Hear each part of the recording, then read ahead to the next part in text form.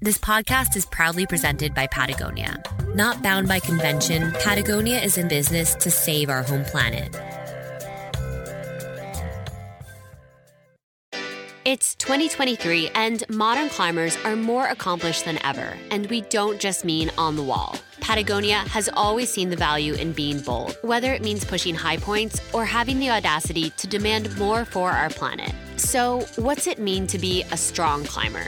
Full commitment to the sport and to our communities. It means not just working towards futuristic first ascents, but also a better future. And we aren't going to get there alone. For Patagonia's 50th year, we're looking forward, not back. And together, we can prioritize purpose over profit to protect this planet. Get involved, read stories to get you out there, and join a community that values what we do off the wall as much as we do on. Find out more at patagonia.com/climbing.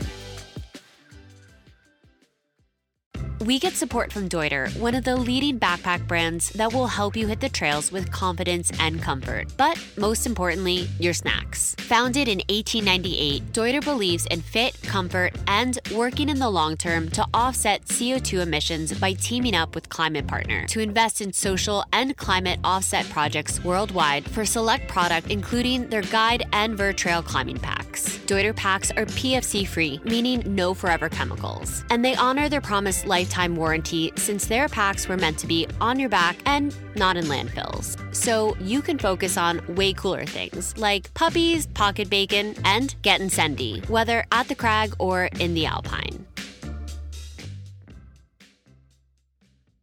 Today we're going to talk about allez. Allez means come on, in a way, or to encourage. Okay, we are done with the simple and normal uses of allez. Now let's cut to the chase.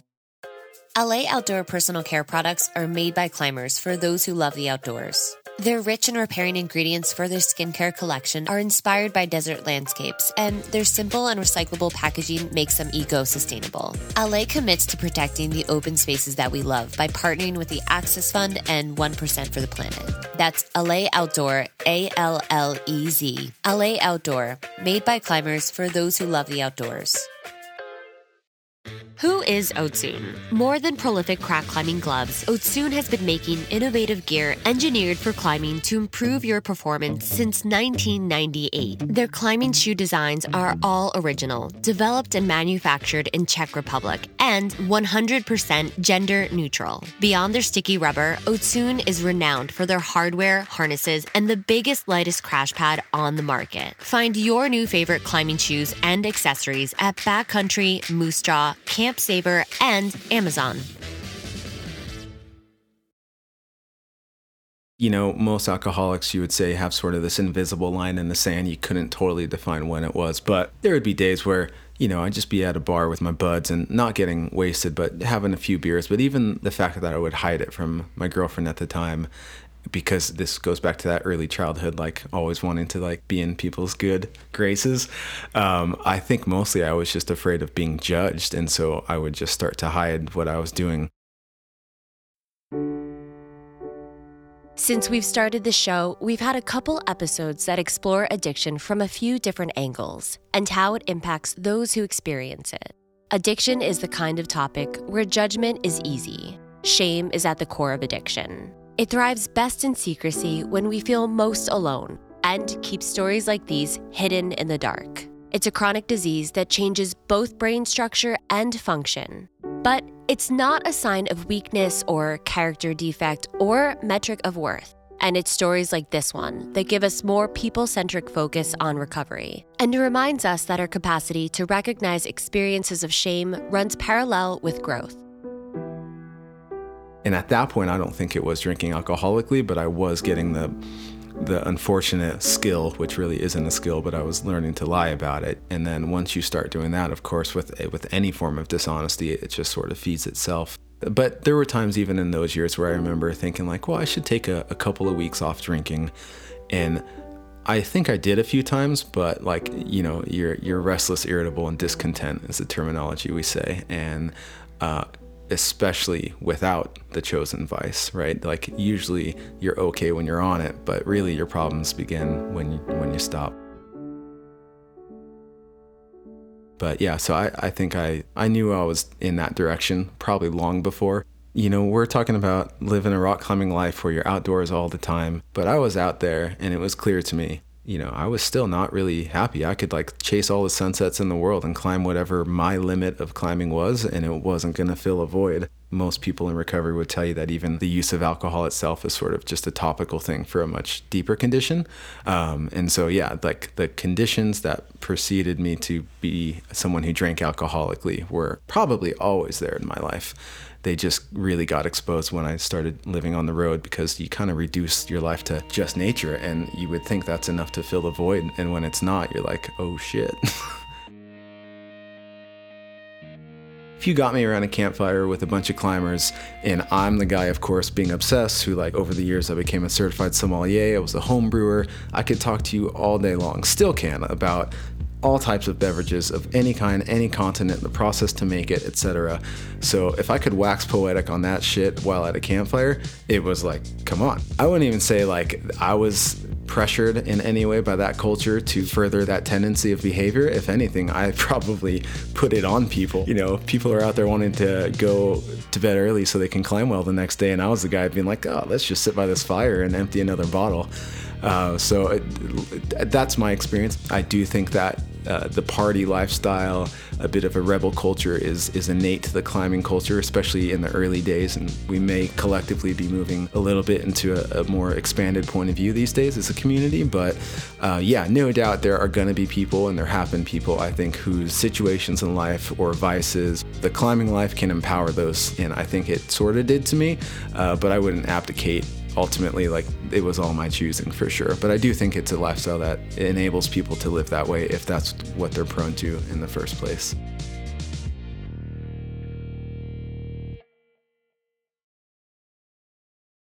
Okay, Alexa. You were listening to the Love of Climbing podcast.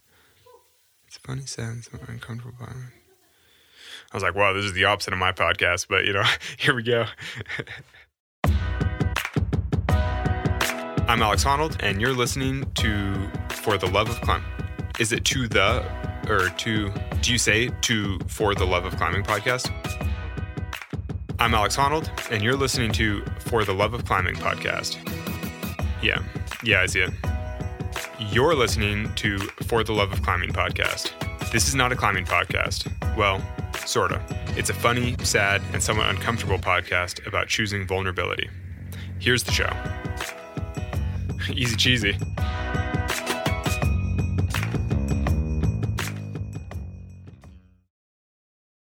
Hey, a quick heads up. This episode that talks about alcohol and addiction recovery talks about, alcohol. This story is told through the lens of Lucas Roman, and it isn't meant to be comprehensive of everybody's lived experience. Take care of yourselves while listening, and reach out for support if you or someone you know is struggling with substance use disorder and addiction. The year is 2023. Booze has been around since circa the late Stone Age, but a lot has changed since then. The science community, along with many others, have been rejecting terms like addict and alcoholic, and recommend non-pejorative, person-first language with the hope to increase better recovery outcomes. These terms can carry a lot of cultural baggage and stigma. This podcast recognizes that there are more appropriate and clinically accepted words, and we'll try and utilize them when we can. Inevitably, with new understanding will come new language. And this episode is meant to focus on how we can better understand and support people in long-term recovery. So, name is Lucas Roman. I am currently living in Orange County. Costa Mesa is the city. And I am a student in nursing, rock climber. Sometimes I do writing, and anything else I can do to help other people, I suppose. Within my arc in my development as a person, I had plenty of low points and misbehaved quite a bit.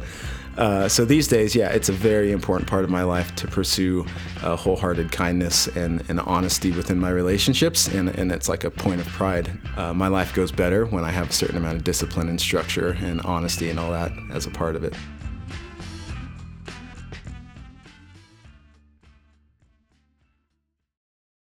My general background, I guess I'm not sure how it all works out. I think he'd call me first generation, maybe, because my parents came from Mexico.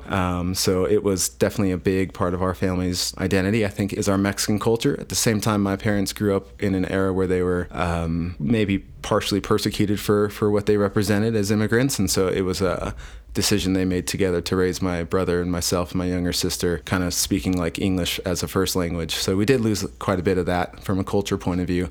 But I think with, food and family holidays and traditions, we're still quite Mexican. I think the slang term you'd say is pocho. It's kind of a Mexican who's lost his culture. Lucas had a good childhood. And when he was around 12, his parents divorced. It was difficult at the time, no doubt, and it was an uprooting of identity, and it probably didn't make us any more Mexican back to that point because, you lose more culture when your nuclear family sort of dissipates. But all that said, my sense of identity was never that attached to any one ethnicity or country. I can't say, and I don't mean any disrespect to anybody who is deeply American and has that sense of patriotism, but I didn't come from that culture in terms of having a family that appreciated being proudly American, nor was it Mexican. So I'd never really had an attachment to am I this or am I that? It never felt like afflicted or persecuted for being neither, but neither celebrated, if that sort of makes sense, just kind of floated through it. If it's sort of more in the collective awareness of people these days to be inclusive in the outdoor arenas or in life in general, I think that's a super good point of progress. When I started, there definitely wasn't as many ethnic diversity in the sport as I came into it. But also, like I said earlier, I never really felt like that was the measure of acceptance or not. So I don't think I was even as aware of how little inclusiveness there was in the collective community until it started becoming a little bit in vogue to focus on it. I'm like, oh yeah, this is totally, kind of one-dimensional in terms of demographic. But I can't really say that I felt separate or different or not a part of the climbing community. Yeah, I'm really happy to see where it's going and where it's gone. And I am even more happy when I do see, people of ethnic backgrounds and diversity, or particularly people of Latin backgrounds at a crag or something. And if I get a chance to share an element of culture, whether that's music or language or a discussion about food or whatever, it's really nice to feel that freedom to talk about all topics that you otherwise wouldn't get if that people group wasn't a part of it. I didn't carry a great awareness to sort of feeling like an outsider at all. I think I was really treated well by anybody. The day I first walked into a climbing gym, there was a handful of kids that very easily could have been exclusive and not welcoming, and they were anything but. And for that stage of my life, it was, incredible. So I guess I was fortunate to walk into that.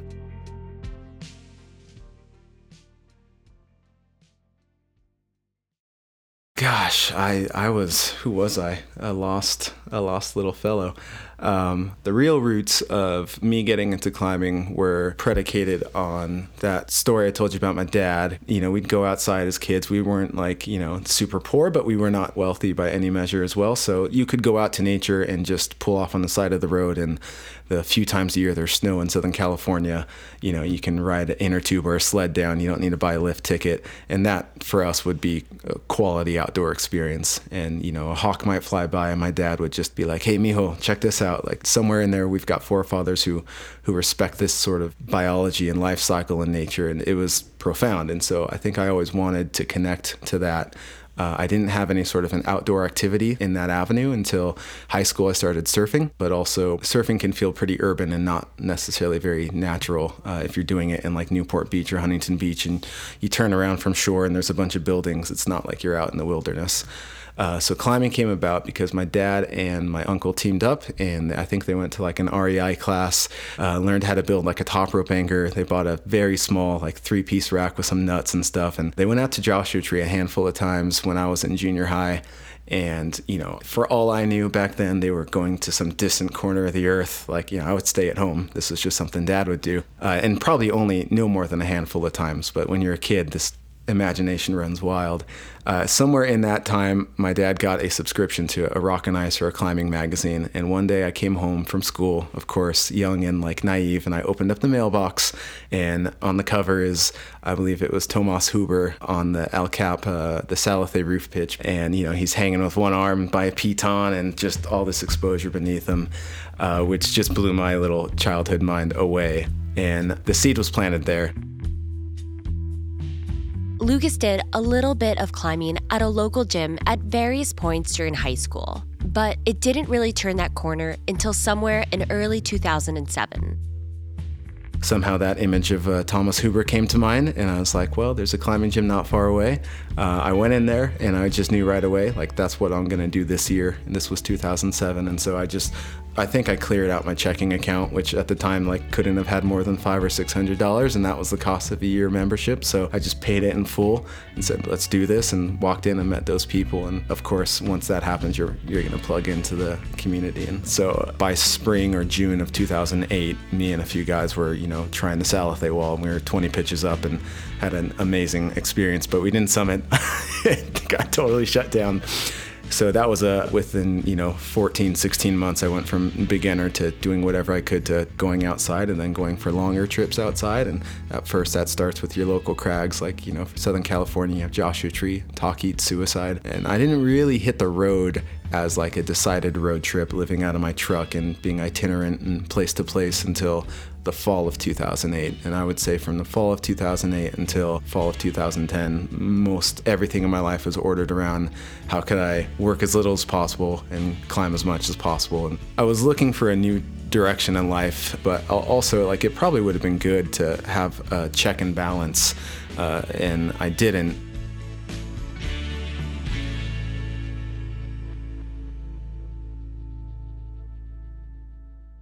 Until I met my significant other, I probably couldn't have been more self-centered, which, again, I can see how useful that life has been now that I'm hopefully not living in that pathway.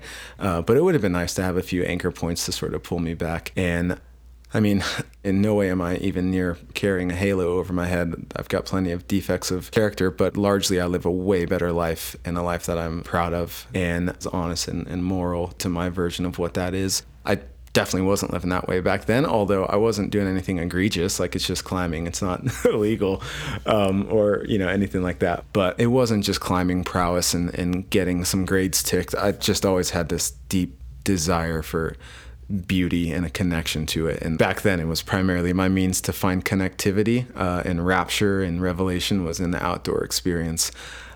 So it was a great thing to have done, but obviously we can get into imbalances if all we're seeking is not just the next climbing grade, but the next sunset that we're chasing. Because while those are beautiful and they do connect you, they don't give you purpose alone. And I'm not giving back to others or to the earth if I'm just taking all these beautiful pictures of it or something. So I think with enough time, everybody will ask questions of purpose and direction. And I had to make some discoveries through time. Lucas did what so many dream of. He initiated van life and chose the dirtbag existence in order to climb full-time. On the trajectory, I think I got exactly what I needed for those 2 years, because within 6 months it was clear on the nights that I was by myself in my tent, those open solitary spaces were all I needed to realize I was probably empty on a different level internally, that I was chasing something through climbing and through nature that I couldn't necessarily fill. And I didn't want to accept that realization at the time, but I was having those moments of clarity where, like, okay, there's some misconnection or deep loneliness within. And I think my tool that I always used was to just drink through that and to use alcohol as a means to chase further euphoria and revelation. But looking back, that's probably when I started using that more than just a casual person's way to do it. And probably some of that was genetic. There's a lot of alcoholism in my family's history and in many economically challenged people's histories as well. So whether it's a function of nature or nurture, probably both, I would look back and say that my alcoholism was starting to really thrive in those years when I was on the road, because if nothing else, it was something I could turn to, and it would be a temporary, I think, delusion that I was fine and connected and felt spritzy and lovely and in unison to both the earth and my fellow man. And when I came home and decided to be a part of a relationship, it was really difficult to sort of domesticate myself, having spent a few years out living freely and wildly and doing all that. So that's when, of course, the drinking went way further because, now I'm living in a normal city like common folk, and I just didn't have skills to live well. And so I drank my way through it, which quickly went from a thing I did every day to just an uncontrollable obsession. And I guess the way I would put it is primarily what I was chasing through drinking was the sort of connection I always craved through the outdoor experience. It gave me a version of that or a delusion of that, and a euphoria and a chemical buzz that I probably interpreted as the good life. Inevitably, I got obsessed with chasing that feeling, and then that obsession led to a physical addiction, and probably in that order. Although, whether it's genetically influenced or not, I think if you feed somebody enough of what I was drinking for a long enough period of time, you're going to get hooked on it. And so, that led into a very rough, my poor partner, man, she really dealt with some tough stuff because I didn't have any skills for life. I could not be honest. I didn't know how to do anything that incorporated other people, that wasn't thinking beyond myself and my selfish needs. And I think I worked at restaurants. I made attempts to keep climbing here and there, but largely I lost the discipline for climbing. I couldn't climb outside due to just always being someone who's chasing, the next buzz. At some point, in many but not all trajectories, people with alcohol use disorder stop drinking for a chemical buzz alone. Once you're really in the addiction, physically speaking, you'll have a couple of withdrawal experiences that are just terrible. The scientists can spell those out. And so that window for each person can be a various amount of time. For me, that was probably I'd say anywhere from 2012 to 2014 when I finally found a sense of sobriety. Those 2 years were just drinking every day until you could go to bed. But you're not trying to get buzzed at all. It stops kind of working that way. And, nobody can live a life that's that dishonest to themselves and their significant others and have a clear conscience. And when I tried to turn my life to an ordered life that most people would say is a good thing, you want to live for and with another person and build a life together, that's when I found I was totally incapable. And then, of course, the drinking ultimately took hold. Lucas considered himself fortunate to have hit a low point that he found unconscionable, because eventually this low point would give him the gift of sobriety, he says. But before things could move in a better direction, the things he cared about the most suffered the consequences. I think there was a period where it was going okay. Performance-wise, I was never drinking that much during the day where you would say it was a liability and this guy's drunk on the wall or anything like that. There was a period of time that it probably worked to quell a little bit of fear and to center my ability, and I think that it was a short window, but it was there. And then it very quickly, though, did digress. Eventually, I couldn't really climb outside, especially what I loved to do, multi-pitch, bigger endeavors. Something where you're on the wall all day, you're out in nature, you're going to just sort of get into that state of depravity and dehydration. And that's go back to Doug Robinson and the Climber's Visionary. That's in climbing history, there's this spiritual quest in our pursuits, and we go up there for a revelation. That's what I wanted from climbing from day one, and probably from alcohol too.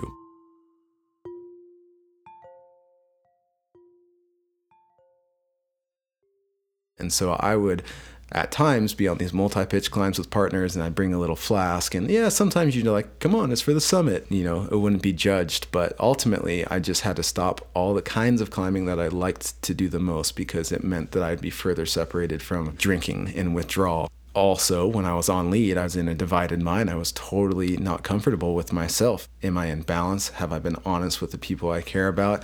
Is there any imbalance? Should I be climbing today, or should I actually be home helping to do the landscaping that we got to do or something? For me, if I can answer those questions appropriately, things just line up. In those days, everything was not lined up, and I was dishonest to everybody. I wasn't showing up for my duties as a son, as a significant other, as an employee, whatever. So the sum total of the tension that I carried and the sense that I just my body was screaming to not leave the alcohol source for any extended period of time, I couldn't be a part of those situations. It took away I wouldn't say it took away, like it's not the issue. It's the condition within me that creates the issue.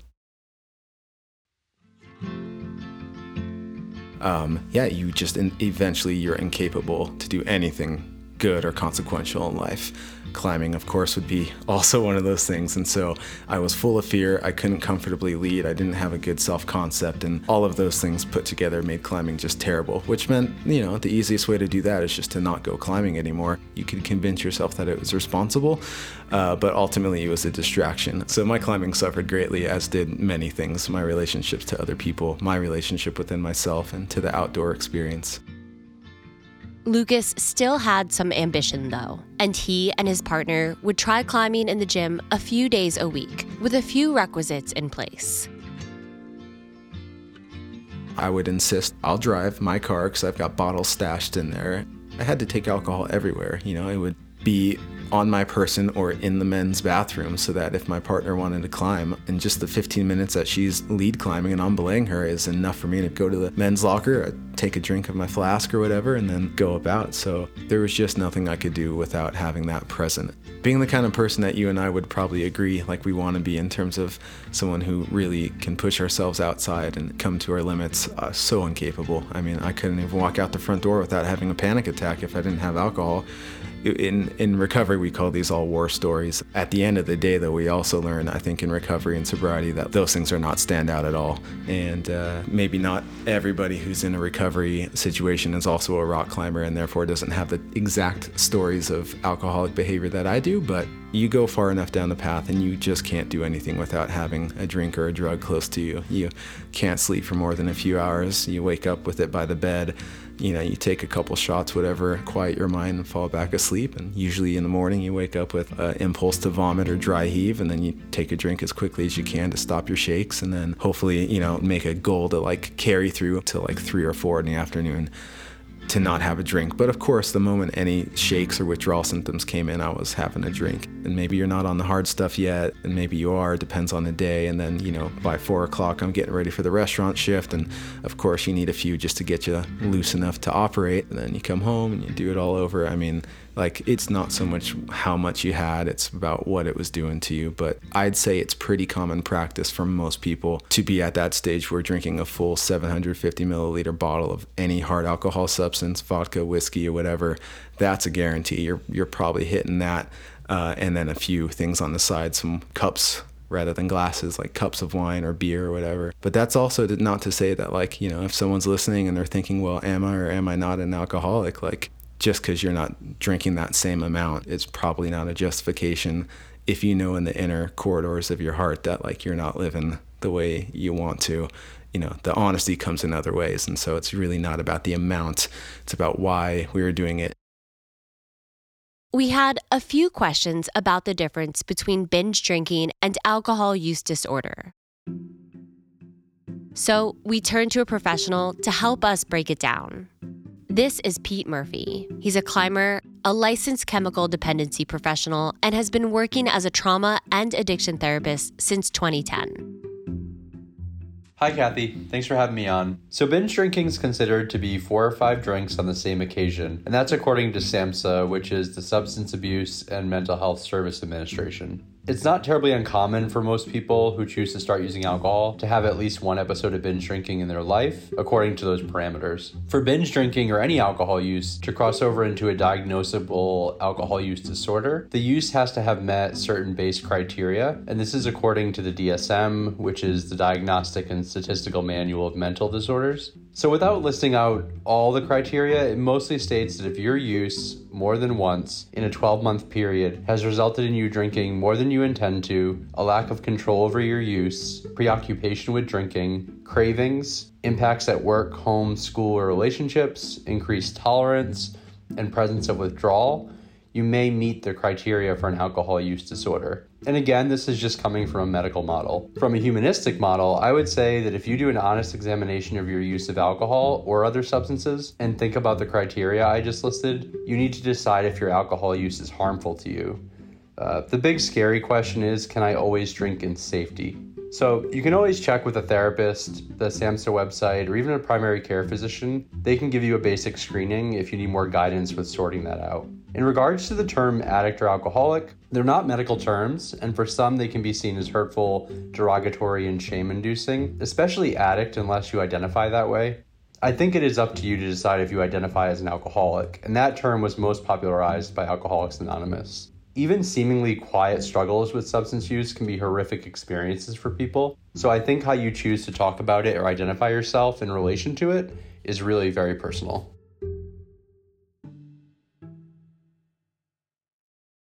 Because it's a universal language and a safe space, I'll go to a little bit of the recovery talk. And so like the terminology we use is that you're in a state of like incomprehensible demoralization. You know, you're restless, irritable, and discontent. And so like that's the daily life experience. You know, if your operating system is that bad, you can't even step behind it or above it to look at it. You don't really have the chance to analyze it as you would today with maybe a mindfulness practice. So it's just this constant experience or barrage of just trying to live the next moment. But those few moments would come. And of course, those periods were terrible because I had no tools to live. Anytime I could actually reflect on my position or stead in life, man, it was just like, you're not proud, you're demoralized to levels that you couldn't comprehend. If I would have said, well, check back in a month from now, I guarantee you I would have been like, there's no way I could wake up, look myself in the mirror with this much like self-loathing. And sure enough, you go ahead a month and you're like, oh my God, I feel so much worse about who I am. I'm a terrible person. I'm lying to everybody. I'm stealing. I'm doing like anything you can by hook or crook. Yeah, it's a bad place to be. I'm glad we're out of that one. I'm so happy about all of it now that I'm blessed, you know? But it is not pretty when it happens. For anyone, in my experience, with any sort of addiction or ism, if you will, you got to get to a breaking point. And usually you got to go through quite a few of them, because when it's really shit hitting the fan, we're really good at lowering our standards to like, okay, I guess I never thought I'd be doing this, but I can go a little worse. So yeah, I had to hit a bottom. What mine looked like is not going to be what the next guy's is, but it was enough time living in that incomprehensible daily demoralization and lying and cheating and stealing to every person and institution around me that I just couldn't handle it. At the same time, the alcohol was so bad that like as much as I had to drink to not be in withdrawal was also destroying my liver and my body. Like at that point I was checking into the hospital probably every couple of weeks. Like you can feel 100% that your body is failing you, that it cannot take the demand you're putting on it, combined with that moral or that mental illness and just all those dark corridors that you're living in. So it's a combination of a lot of those things. And then my significant other also came to a point where she had to move out, and she did it very lovingly and made it very clear and came to a realization for herself that, you know, she always is the type who would want to fix other people and do so from a really beautiful and pure heart. But she had to admit her own powerlessness, and no amount of goodwill and love could change my course. And that was really hard, but it was also, I think, liberating for her, because it's toxic. It's terrible to anyone to suffer being the significant other of somebody who's actively in the pits of that despair. And so that was one of those points where I understood how helpless I was, because it wasn't as if I was like being productive or paying rent. At this point, she's probably carrying everything financially. I probably couldn't even cook my own food most days of the week. I have no idea how I even got through these days, which is probably why I was always in the hospital. I can't even remember, because near the end of your drinking, you start to go on these progressive binges where it's just like 6 to 8 days of whoa. You're so lucid that, you know, it's almost like hallucinating.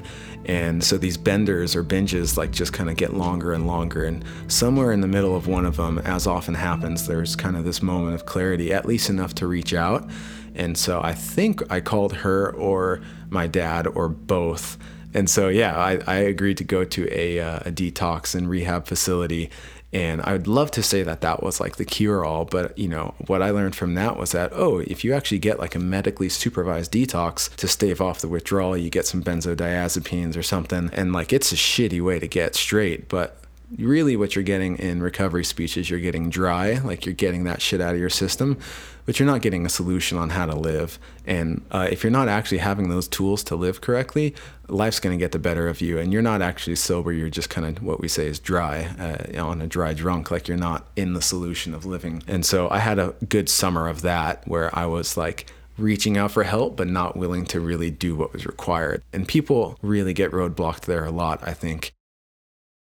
Lucas had spent a summer sort of bouncing and skidding off the bottom. And it happened again and again and again, where he'd check himself into a detox or rehab center, stay a week or a few days, check out, and then back in again. In that stage, as a total newcomer, I just wasn't ready for the social setting of being around alcohol yet. And so I went to a friend's wedding where I was supposed to be the best man. And I just told myself, well, I got to like honor my duty and make it this duty bound thing, when really it was like, I knew I was going to drink. Up until the point that you really declare that you're an alcoholic or whatever ism you have, you kind of have this naivety. But once you claim it and you know there's a solution, you're fully responsible, right? A huge part of recovery is just sharing it freely with other people. And so it's really just to let anybody who may listen understand that, like, wherever they're at, if that's something they're dealing with, there is so much opportunity and hope just a phone call or a handshake away. I think it's important to paint that landscape so somebody can understand if that's the makeup of their day-to-day life, there's such a good solution on the other end of it. So hopefully that helps in some way for someone. There's a lot of people who have taken the basic, simple premise of what those steps in recovery fellowships are, and they have sort of complicated them. And I think it's been my experience that the closer you stay to the source and do it through the literature as it's indicated, with a sponsor or a guide, I think that's where you get the best results. So with that said, in the steps themselves, you have an inventory process where you really like uncover all your shit from your entire life. And it's this beautiful thing. It's a spiritual experience, and it's amazing because the end result of the fourth and fifth step, where you then really kind of like disclose all of your shit, there's a level of honesty that you are required to submit to that frees the fuck out of your mental state. It's the best way I can put it. And you're dishing all of your dirtiest shit to somebody and you think, I'm going to be so full of shame. But there's a power in declaring your position and all those things. And it's hard to summarize all the beauty and the magic in each individual step, but just trust that there is a pathway to be free of guilt and shame. And a part of that pathway very much is also amending that past. So I've definitely made mistakes, as you've heard, and other ones that you haven't, that I have had to like make amends for, others that I'm actively making amends. And so by all intents and purposes, if I meet that person again, I'm so excited to like do the best to give an honest and sincere amend. And that's not just an apology, but that's doing anything I can. But I think that when you've spent years living in that depravity and then you start to adopt a behavior, and at this point it's been, 6 or something years for me, and you build this resume, if you will, or this catalog of good living, of esteemable action, and you've amended, you're paying it back actively in installments in my case, any of those things give you a sense of esteem for where you are in your process that I think totally trumps the guilt and the shame. Because you realize that redemption's it's a process. It's not something, you don't get absolved from that shit overnight. It came piecemeal for me, but there was a sense of peace and that freedom from that shame and that guilt that came pretty quickly just for not drinking, just for being sober. I was taught very quickly that there's more to this whole thing than just not drinking. That's for sure. We're going to take a short break, so don't go anywhere. Or we're a podcast. You can take us everywhere.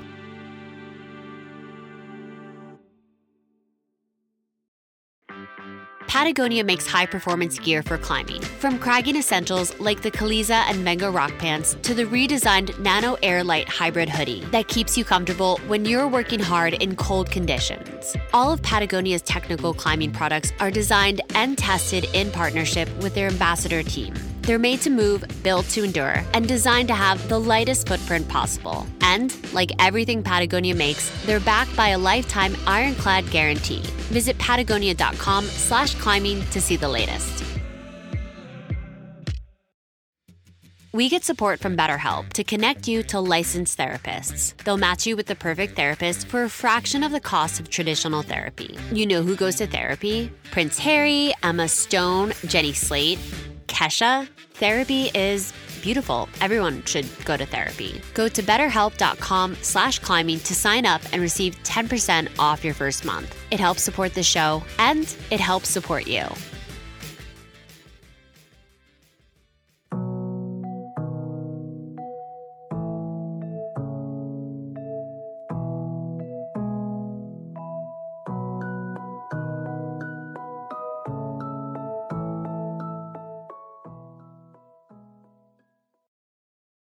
I would just say those 2 step experiences, like the inventory and the declaring that, the 4th and 5th step, and then the 8th and 9th where you really make amends. It scared the shit out of me. I'm not going to lie.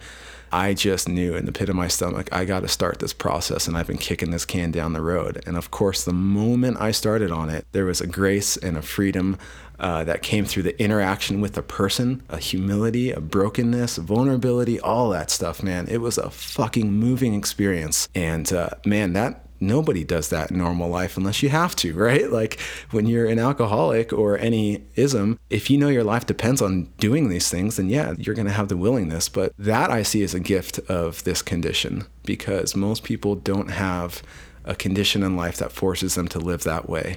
And I'm not an honest guy by default, but with a set of tools and enough time, I've learned with grace how to move in that direction. And so it's been really practiced. Lucas's life looks a lot different these days.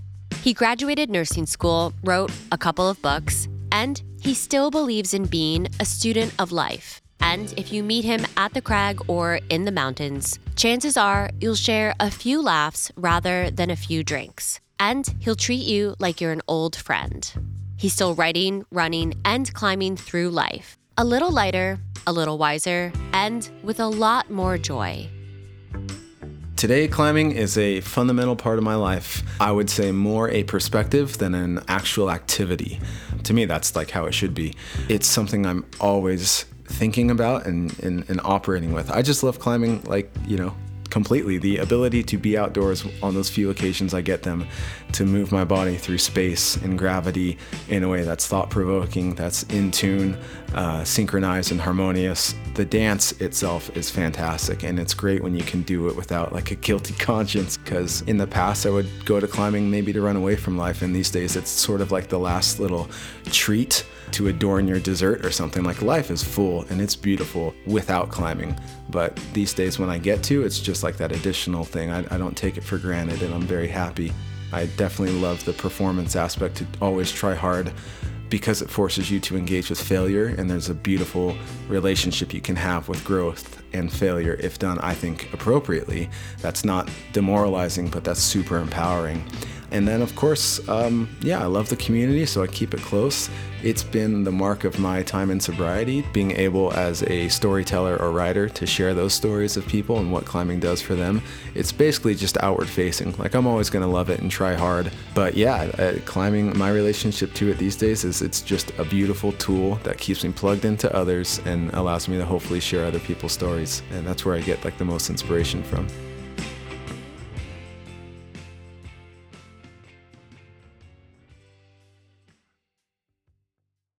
I just heard a few interviews that old Largo did recently. We've had correspondence, so I don't mean to speak for him or anything, but it seems like he's kind of coming a little bit formally out of a closeted space with his conditions and where he's been in his past. I think when you have a pillar like him, what he represents in our climbing history, expressing that, it's extremely powerful. I don't think I have much influence or reach on the community. I just am happy to stay right-sized and influence my circle of friends in life and be outward facing with what my condition is. As a community, with our pursuits toward better inclusion, equity, and representation, I'm optimistic for all of that. I mean, I've only got my experience, and I'm glad there's a lot of others with other conditions and other points of view that can help. But yeah, I'm super optimistic ultimately, because my experience with people in sobriety is that those who stay sober and practice it continue to get lives and evolutions of themselves or iterations of themselves that are just mind-blowingly good. My relationship to that process of being broken and finding recovery has made me very much aware of other people who are struggling in life with anything. I don't know if I consider myself a writer, but all the stories I've come to tell have been usually about people who have had hardships. And I think that when we go through and get through those hardships in life, we are so much more equipped to navigate them with others. We almost long for other people. The mark of my life is that the longer I've been able to maintain sobriety, which I see as a gift, the more I'm able to be useful to others. And so if the collective consciousness of a climbing community or outdoor community is gonna take the time to be inward facing and take that inventory and ask ourselves who we are and who we want to become, and then hear more stories and be more inclusive, ultimately that's just gonna make us more useful to other people. So hopefully, as a collective, I think that, as long as the culture is willing to have more conversations about who we really are as humans, besides who we are as just climbers, I think we're going to make huge strides. And sure, we've got some liabilities, but the climbing community is, I think, a great thing to be a part of. I think more than most situations in life, you'll find that these communities just want you to thrive. They want you to surmise your challenges, to find success, and to hopefully attach to something bigger than yourself, like the beauty of the natural world or the connection to the people that are also there doing it. This podcast is proudly presented by Patagonia. Additional support from Deuter USA, LA Outdoor, and Otune.